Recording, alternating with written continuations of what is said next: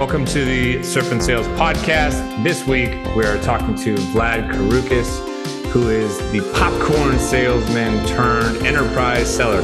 I'm pretty excited about this, Richard, mostly because I haven't had a good popcorn in quite a while. And I'm here with my good friend and world champion mudslide drinker, Richard Harris. How's it going, Richard? It is going well, my friend. I still think you need a B12 shot. You still sound very tired at the moment after your debauchery this weekend, but I'm excited here to talk to Vlad, and also wanted to let people know we've got the Surf and Sales Founder Edition coming up in October for founders only. That's going to be in Texas at Scott Lisa's Lake House, so it'll be a good time. And of course, we always have Surf and Sales happening in November, 2 back-to-back sessions. Feel free to check surfandsales.com and surfandsales.com/Texas for the founders only event. So we want to thank also our sponsors of Outreach, Sendoso, and Scratchpad. Really appreciate all that they're doing to support us in the surf and sales community and the sales community. So Scott, I'll turn it back over to you. Thanks for joining us. We've got a killer episode coming up with Vlad Kouroukis after this.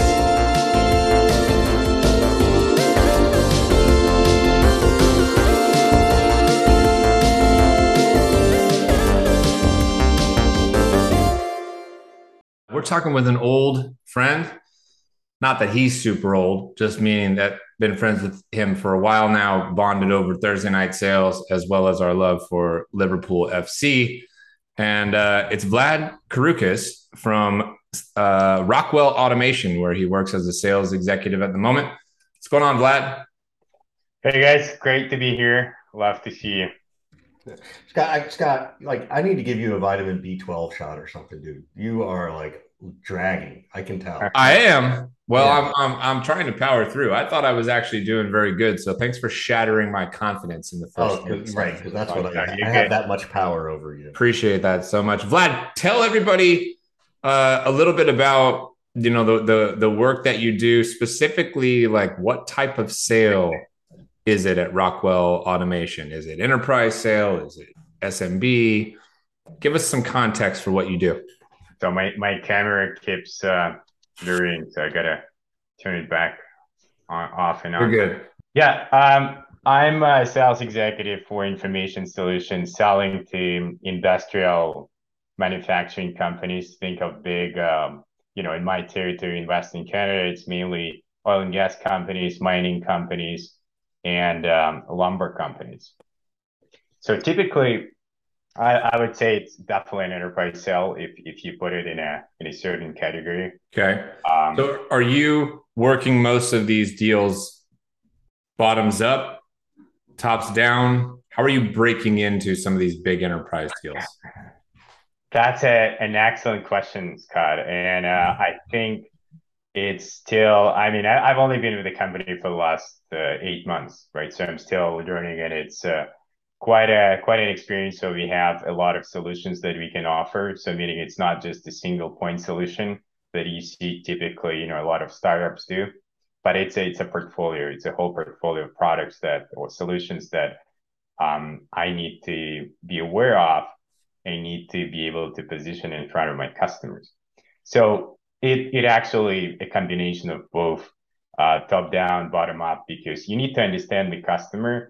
Before I would go to any exec and try to get them on the phone, I need to understand what the company strategic objectives are, what are they doing or not doing today that could help them in the future. So really, without understanding of all of these details, at least at a high level, you can't have a conversation with the exec. These people are making, millions of dollars a year in salary, and that half an hour of that time is worth a lot of money. So they're not going to spend time with somebody who doesn't know what company struggles are, or what company challenges are. So let's talk about that in a little bit of detail, and then I'll let Richard chime in. What are some of your go-to places to learn this information on your own, so you don't have to ask them? Well, typical places people would go, I would start typically with Yahoo Finance if it's a public company, just to get a little bit of a rundown on, what their financials are and how their, what their last year revenue was. I would look into their corporate reports, so annual reports, 10Ks, quarterly reports. I would, but the biggest source of information for me or for us here at Rockwell is really account management team, because our role as sales execs, it's an overlay role on top of whatever other activities that our account managers do. And again, Rockwell Automation being an old traditional company that has been around for more than 100 years, it has a lot of solutions to offer, including the core business, which is hardware sales, right? So all they think of PLC, medium voltage drives, and a lot of other things that come to that. And so our account managers know the account really well. So when we come to them, they can introduce us to the right people to talk about information solutions or software that we are selling. So I would say those three, and then also just doing, LinkedIn Navigator, LinkedIn search, Google search, Google Alerts, all of these things. So it really takes a lot of time. So it's not something you can pull off in 5 minutes. How do you, I'm going to ask just again for context. You've been there 8 months. What's your average sales cycle like, if you're allowed to share, and what's your average contract price? Because I think that people love to hear enterprise, and then some people's definition of enterprise is not a legit definition of enterprise.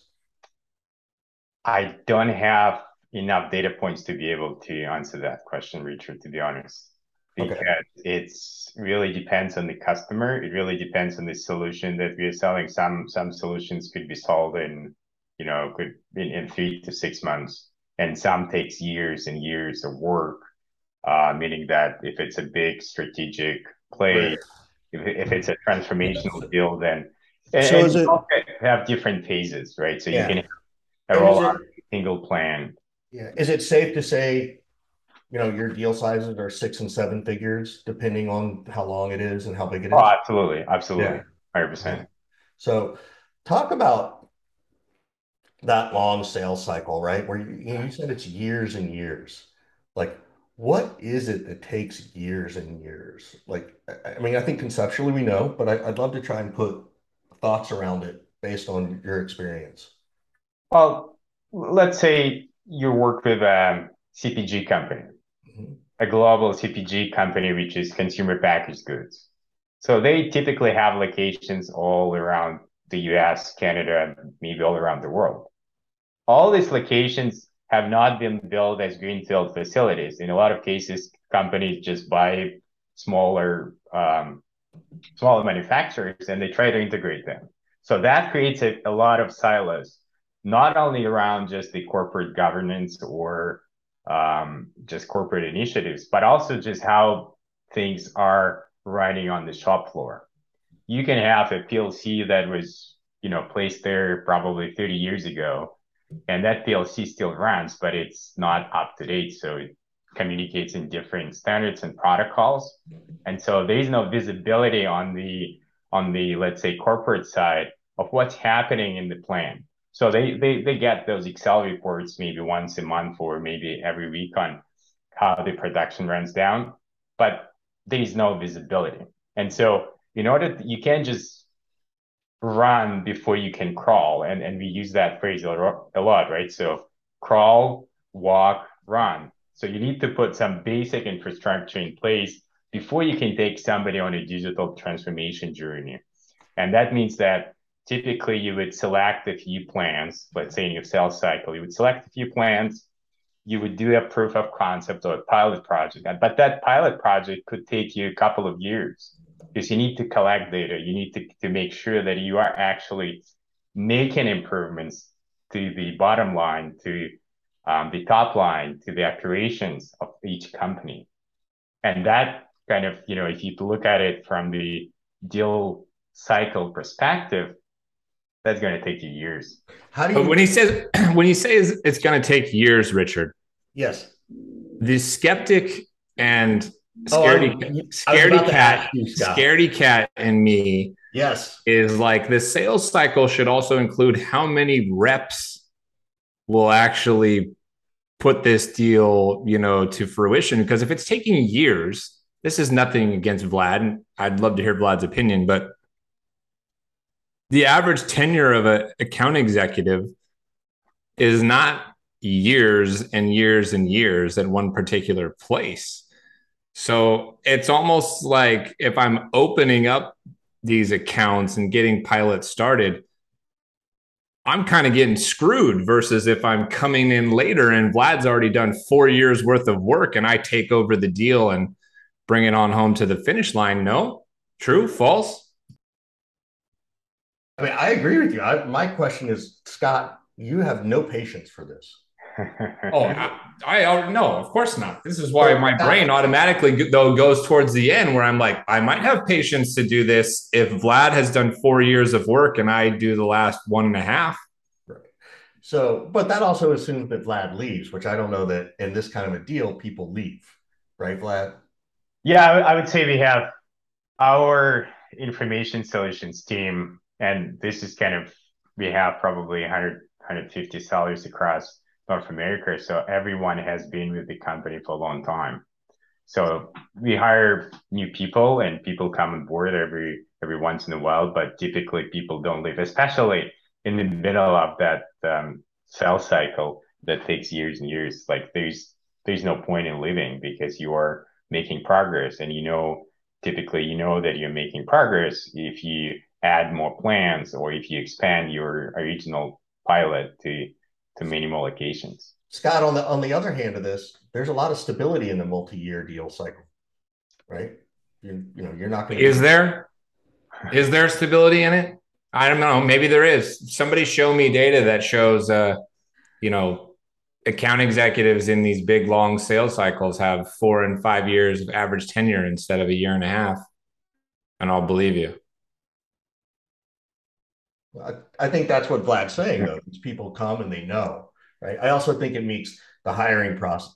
This to me feels like a much more strategic hiring process, right? Like Vlad, if you can share, how long was your hiring process there? I think again, I would break it down into pieces. So one was just getting introduced to the people in the company, and just maybe a segue, but any job I found in Canada was for insider connections. So meaning that I would either be connected to somebody within the company, or I would reach out to somebody in the company and establish that relationship and then talk to more people within the company. So before I come to in my past, before I would come to any interview, I would already know a few people on the team, or, in that business. And is that you reaching out? Is that you sort of saying, hey, I'm going to try and target this company and get to know these people? Or is it, hey, we're going to start to put you through the process, Vlad, and then you start to be, proactive in that regards? So in this particular case, I have a good friend who worked for the company, and he had started a couple of years before I went into this hiring process. And at some point, he reached out to me and said, "Hey, I think there is an opening, and you might be a good fit for it." So we spent several hours talking about it. I was trying to understand how the company operates, and at certain points, said, "Yeah, it sounds like a great company to work for, and sounds like the leadership is great. So why, how should I get started, essentially?" And he connected me with my hiring manager, who's my manager. Got it. And we had several informal conversations, and I did some, let's say, prep up work to show that I could do the job, even though formally I haven't had an enterprise selling role in my past, right? So I just had to be strategic about it and invest some time, which I think paid off big times today. So that was kind of my next question of how did you get to this enterprise level, right? Because everybody wants this level of experience from people, but it sounds like, you had the right connections, which is great. Like this is why we network and those kinds of things, correct? I wouldn't say it was just networking. I think I've just over time, and again, I made a career change some time ago, so it wasn't I haven't been selling all my life long. So I've been introduced to sales pretty early on. And then I kind of developed a bit of a hated trait for different reasons, but just based on my background and where I grew up. So sales was not perceived as a noble profession or as a profession at all. Um, and so at some point I stopped trying to pursue sales and went to do a whole bunch of other things. But when it came to Rockwell or started interviewing for Rockwell, I think I had a pretty solid background, and I also spent, I don't know, hundreds, if not thousands of hours just doing self-education and reading books and articles and being part of TNS and a whole bunch of other communities. So I had built out that foundation where it was confident that if I would walk into an enterprise selling role, then I would be successful in it. But it also goes back to confidence, just being a confident person in general, which I had to work on. So let's talk about that and dig into that for a little bit. So how do you specifically work on confidence? I agree with you. To me, how somebody feels about themselves, how they think about their product, about their salesmanship, all that kind of stuff, that thing matters more than anything else to me. You know, your mindset and how good you feel directly correlates to your performance. And yet it's the hardest thing to work on, really. It's not like you can just go read one thing and then, I make this change, right? So I'm always curious to know how people work on their confidence. Do you want a long story or a short story? Well, give me the short story because it's a short podcast, you know? I think a lot of it just, all the things related to confidence come from our upbringing, come from our childhood. And a lot of insecurities, I think, and this is based on my conversations with my therapist, is based on, what we were or were not introduced to when we were kids. And for a long time, I wasn't really that confident. And the big changes that I made was starting to work out regularly, just being, just developing discipline. Hey, I don't want to work out today, but I will still do that because I know that it's going to pay off in the future.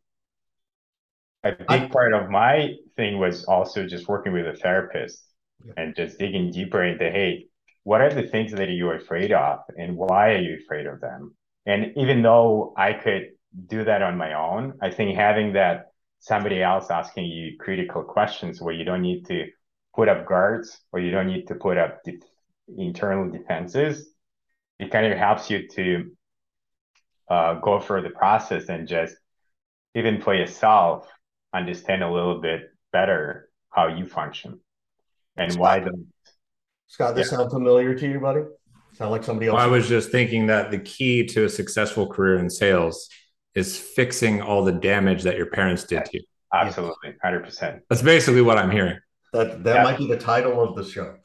So, and not only, I would say, just not only parents, but also your surroundings, because again, we all know we are the average of 5 people who surround us, and in some cases, I grew up in a pretty rough neighborhood, whatever it was, like the whole country was rough, and so yeah, some of that damage was done when it was, when it was bullied in school, and it created those insecurities. So for me, the process was not only working out, but also doing martial arts and just building up that internal confidence. I don't want to fight anyone on the streets, but I know if I have to, I will be able to push back and defend myself and my family. So I got 2 questions. One is, okay, how bad was that? Was that like a big issue? But my first question is, if you're comfortable sharing, and I've been down this path too of mental health, what was the moment that you realized, okay, I need to go work on this part of me? Because that's often the hard part. Like, I think so many people know that this is the problem. They know they should go do something, but there's a hurdle to admit that they're going to go do? Like, was there a moment where you were like, okay, enough is enough?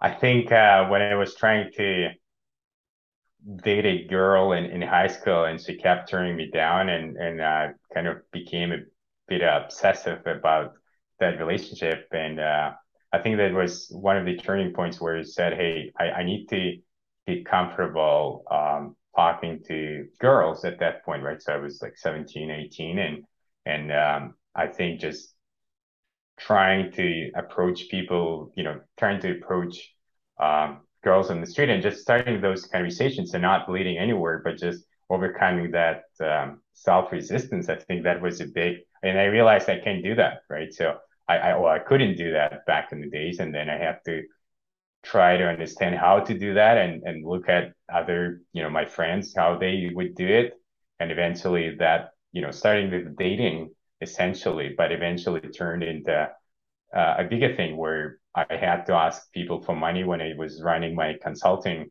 company. And that was, one of the hardest things that I had to do is like, hey, give me some money for the work that I might successfully deliver in the future. I love the fact that you were 17 or 18 and you realized you needed some support, but no matter what the reason was, like that's a very self-aware teenager. That's Oh very no, it's just it was really that situational, but I think it gave me the push and gave me a little bit of self-confidence to continue to do that. And then I think the big change was probably when I was changing careers, going from software engineering to consulting to sales. That's when I realized, hey, if I'm not confident, nothing is gonna happen. Did you choose sales? Did you know you were going to go into sales or, or were you one of those people who like tried a whole bunch of other things, before you did it? I started selling, like had so short story.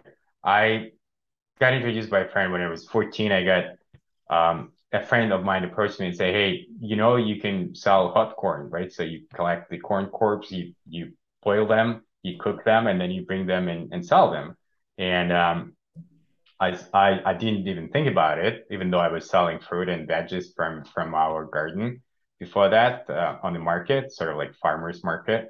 And then I did that. I went, you know, actually, I think, well, not I think, but we stole a whole bunch of pork from the field. We boiled it and then we sold it, and it was great because I realized that a lot of other people, other sellers who were selling corn, they were standing in the same spot. So what I did, I picked up a bicycle. I had two large buckets of corn. I put them and I just went around the farm market and said, hey, I was started shouting hot corn, and people, they didn't need to do extra work to leave their workplace because they could get that corn on the cob right off my bike. So that was probably, my introduction to sales at that point. That I love the fact that you started out selling corn and now you sell huge 6 and 7 figure multi-year deals, right? Like who would have thought that that's where you would end up? That's amazing, man. That's a really, really cool story. So I'm going to let Scott jump in and ask some more questions. I want to know more about the popcorn selling. Popcorn selling. Yeah, did you go door to door? Did you post up and do this? And is there anything that transferred over? I mean, I would think that the getting over the fear of like prospecting or talking to people will be one thing, but what else did that do to kind of establish a baseline of, wow, maybe I want to be a salesperson? I think just understanding that there's always a need that I early on, and I realized that you can sell anything essentially. If you have the desire to sell, it's another thing that you might have to use some tactics, and some of the tactics for sales, for example, in Russia, were not really, I wasn't on board with them, like sleazy sales tactics. But there's always a need, and if you can, I think it all comes down to positioning. And for me, selling hot corn, standing next to another hot corn seller, I just couldn't take it because, hey, it's a commodity. So why would someone come to me versus that other person? So I had to make myself stand out. And this was the way, just, picking up the bike and just going around the Ross of, just going around the farmer's market and shouting that, just overcoming that fear that I might run into somebody I know who will look at me and say, oh, what the hell are you doing? Because again, that was, I think it goes back to cold calling, right? So what if I interrupt somebody? What if somebody tells me to go, Yeah. What if somebody tells you to scram or whatever? yeah, Yeah. Yeah. right? And it's, hey, there are enough people on the earth that you can find somebody who will buy a product if your product is good, right? And again, for hot corn, all it needs to be is hot and tasty, and add a little bit of salt and napkins, and there you go. You have your sale. And quick transaction there. I bet you did not have to go through Yeah, procurement or legal or anything like that. Richard, you're on mute. of course. That would happen. I knew it would happen. Yeah, it's part of the show. He even has his coffee mug back there that says, Richard, you're on mute. Yeah. And it's the first time in what? I don't know if you've The had first time in a while, Richard. You've been pretty good lately. I have been. I have been. So I just love the fact that that's not a 4-year sales cycle, right? Like there's no that's the complete opposite of what you're doing. So um Did you move right into enterprise sales from the beginning, or did you start Yeah. more transactional and move up? You moved up.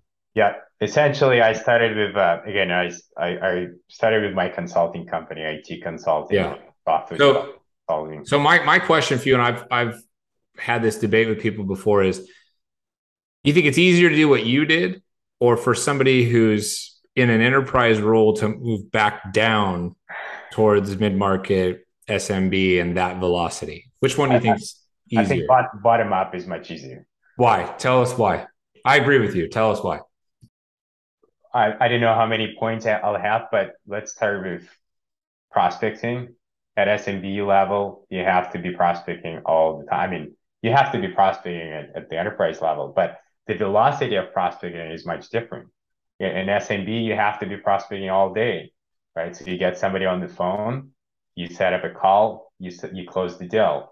With enterprise, you still need to prospect, but you'll call somebody, you set up a meeting, and then 2 years later, you'll probably close the deal, and it's going to involve 50 more people from that company that you still need to call on or email or somehow reach to them. So I would say prospecting is a big one, because if you have this muscle, if you're not afraid of picking up the phone, sending that email, reaching out LinkedIn, and doing all the combo prospecting things, that's a big part of it. The second one is just for the sheer nature of transactional deals, you get exposed to so many different people. You get to talk to so many different personas over time and personalities specifically. So you will start to understand how people function much, much faster than in an enterprise role.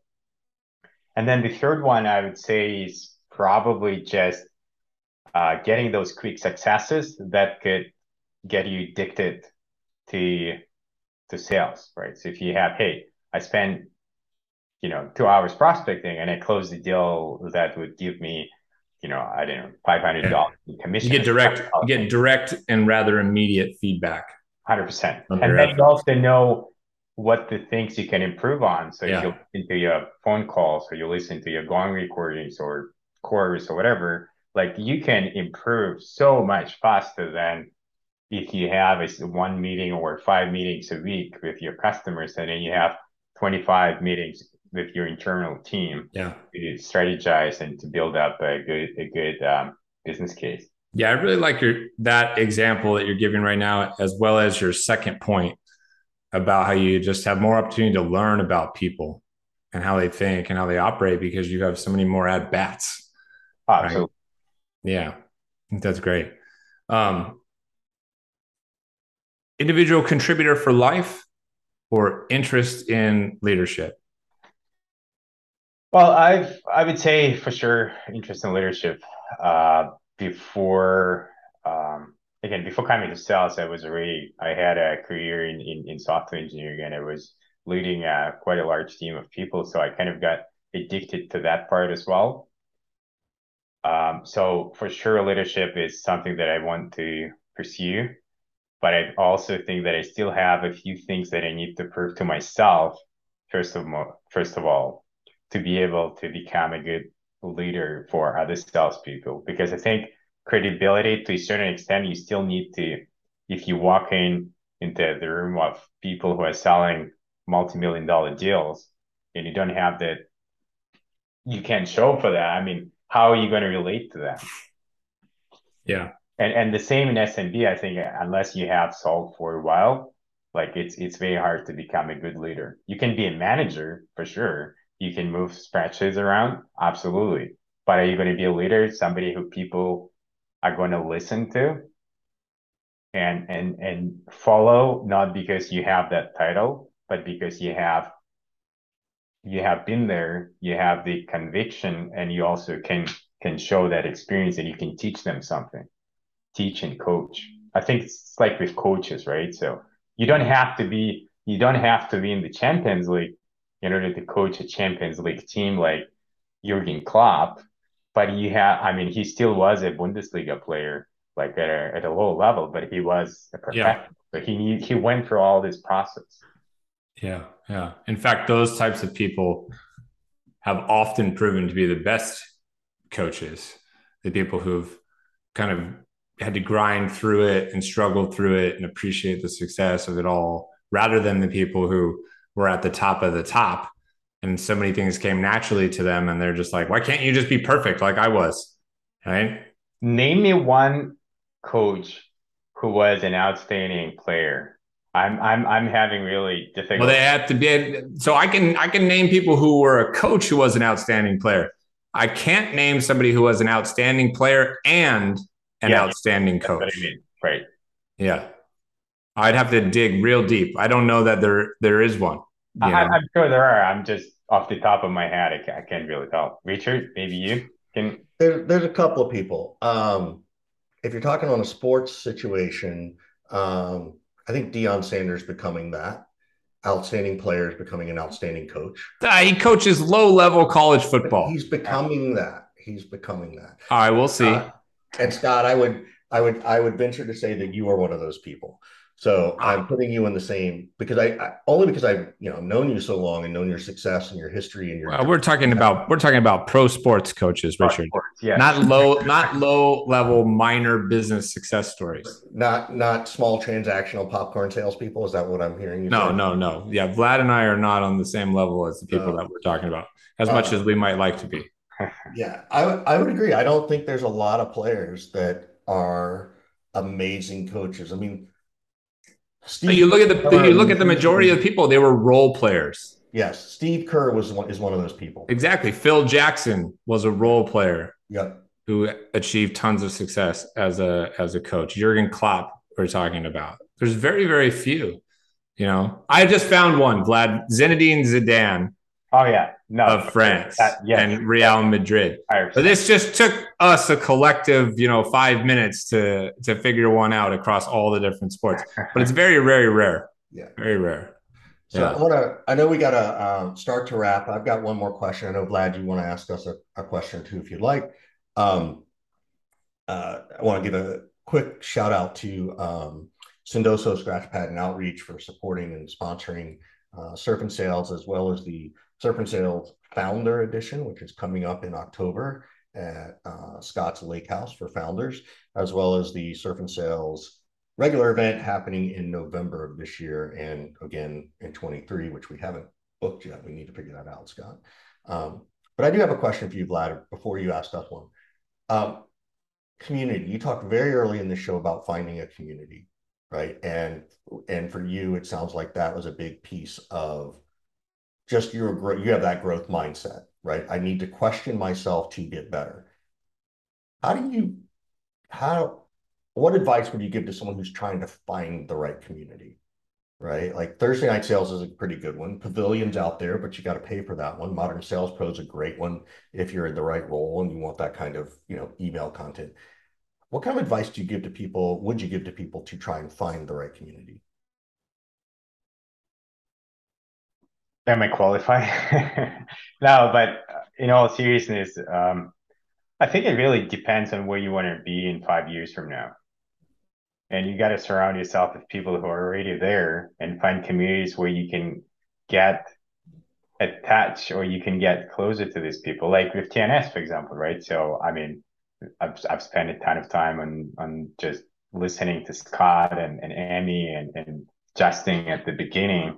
And then Richard, I ran into you, I think in uh, March, April 2020 when you were doing your NEAT training, and it was I think I actually got introduced to Scott on the same because I think he was DJing or emceeing your one of your sessions, and yeah, it just I realized the value that hey, these are the people I can learn from, and I should start following them. And again, it you don't really need to find people who are in the same niche or in the same vertical or in the same job function because I think, with LinkedIn and Twitter and all the other social media and books, you can get exposed to so many different people.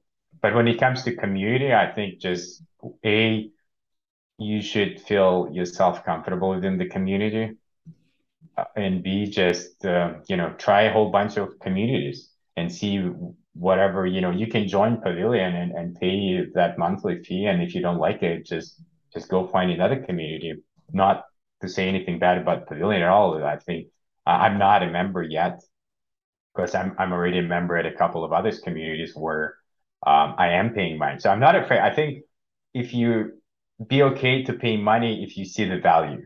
I think I would say that because it's an investment, and it's an investment in yourself. And if you don't invest in yourself, it's incredibly hard to improve because it's not only time, but also sometimes it takes money to buy a book or to pay for the community. So I think just be okay to do that. In terms of finding, I think just Google probably or LinkedIn search is the best friend, and then just joining and trying.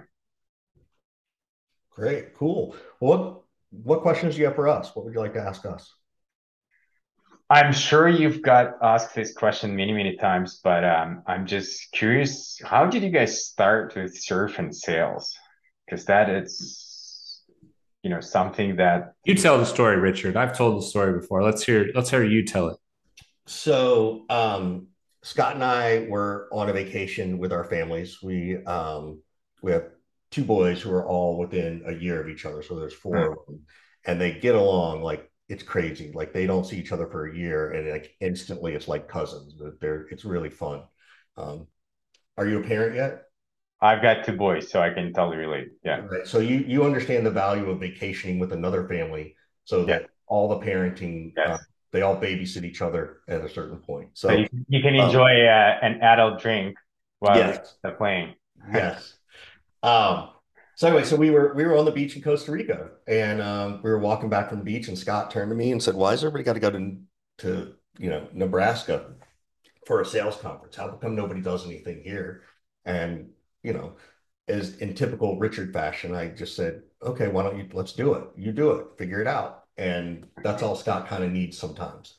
He, and he did. He came back came back from that vacation in November, and he sort of put some feelers out on LinkedIn to see if people would want to do it, to see what the interest was. And lo and behold, we were, by May, we were doing our first surfing sales in, 5 months' time. We also included our partner, Jeff Coleman, who is like the avid, you know, he lives in a pivot table, for lack of a better phrase. Like he's that guy who's super organized and really does heavy stuff. And we couldn't do it without him for sure. So Scott got Jeff to come on and do things, and we've never really looked back. We did the event, and then later that year, I went to the Scott and I said, I think I'm doing a podcast. Barrows has told me to do one. Per your comment, Vlad, I have this imposter syndrome where I think I'm not good enough sometimes. And I was like, wow, to do that by myself is scary. So I talked to Scott. I was visiting him, and And I said, I think I'm doing this podcast and my idea is to do them and then drop them all like Netflix. And he loved that idea. And I was like, do you want to do it? And he's like, yeah. And I said, well, what should we call it? And he's like, well, why don't we just call it Surf and Sales? And at first I was a little resistant because I didn't want it to be all tied together. And then in hindsight, it made sense so that we're not marketing like three different kind of things. So Oh, absolutely. that's my version. Scott, did I leave anything out? I love Oh it. man, you did good. Good explanation. Yeah. Can I ask one more question? Going back to Surf and Sales, Sure. do you find that, I mean, you spend time teaching other people, but you also obviously hang out with the group and you're getting asked those questions. And maybe it's the same for TNS and Surf and Sales. It's very similar. Do you still find value from each event where you're not only just teaching the same material, but you actually can expand on that material based on the conversations and based on the experience that you had between those events or between those Oh, events? absolutely. Absolutely. A perfect example is we've had multiple founders come to the Surf and Sales Summit in Costa Rica, and some of them have said, you should do this for just founders sometime and have a founder only session. So this October, we're doing our first founders only session. So that was kind of born from feedback from the group. And keep in mind also that we're growing and establishing relationships, and those relationships can be fruitful for us. They can be deals or referrals or sources of resource for us to get advice from and all that kind of stuff. And you spend a week with super talented people in a special place like Costa Rica, and you're fast friends oftentimes. So there's a ton of value from it that we still get. And I think as long as we still have the energy for it, we'll probably keep doing it. Yeah, and I would say it's like anything else. It's a lot like sales. Like the sales process is the same. The sales conversation is different every time, right? I could sell to Pepsi and Coke, and they'd be totally different conversations. There'd be a lot of similarities, but they'd be totally different. And so it's never stale. It's never like a constant repeat of the same content. So it's interesting. And I think there's something to be said too for anybody's, whether it's Thursday night sales or pavilion. We've now had several people come 2 or 3 different times to Costa Rica. And so I bet it's as much, if not more, about the relationships and the experience than it is the content. Not that the content is bad. They come because they get great things out of it, but the relationships you build, right?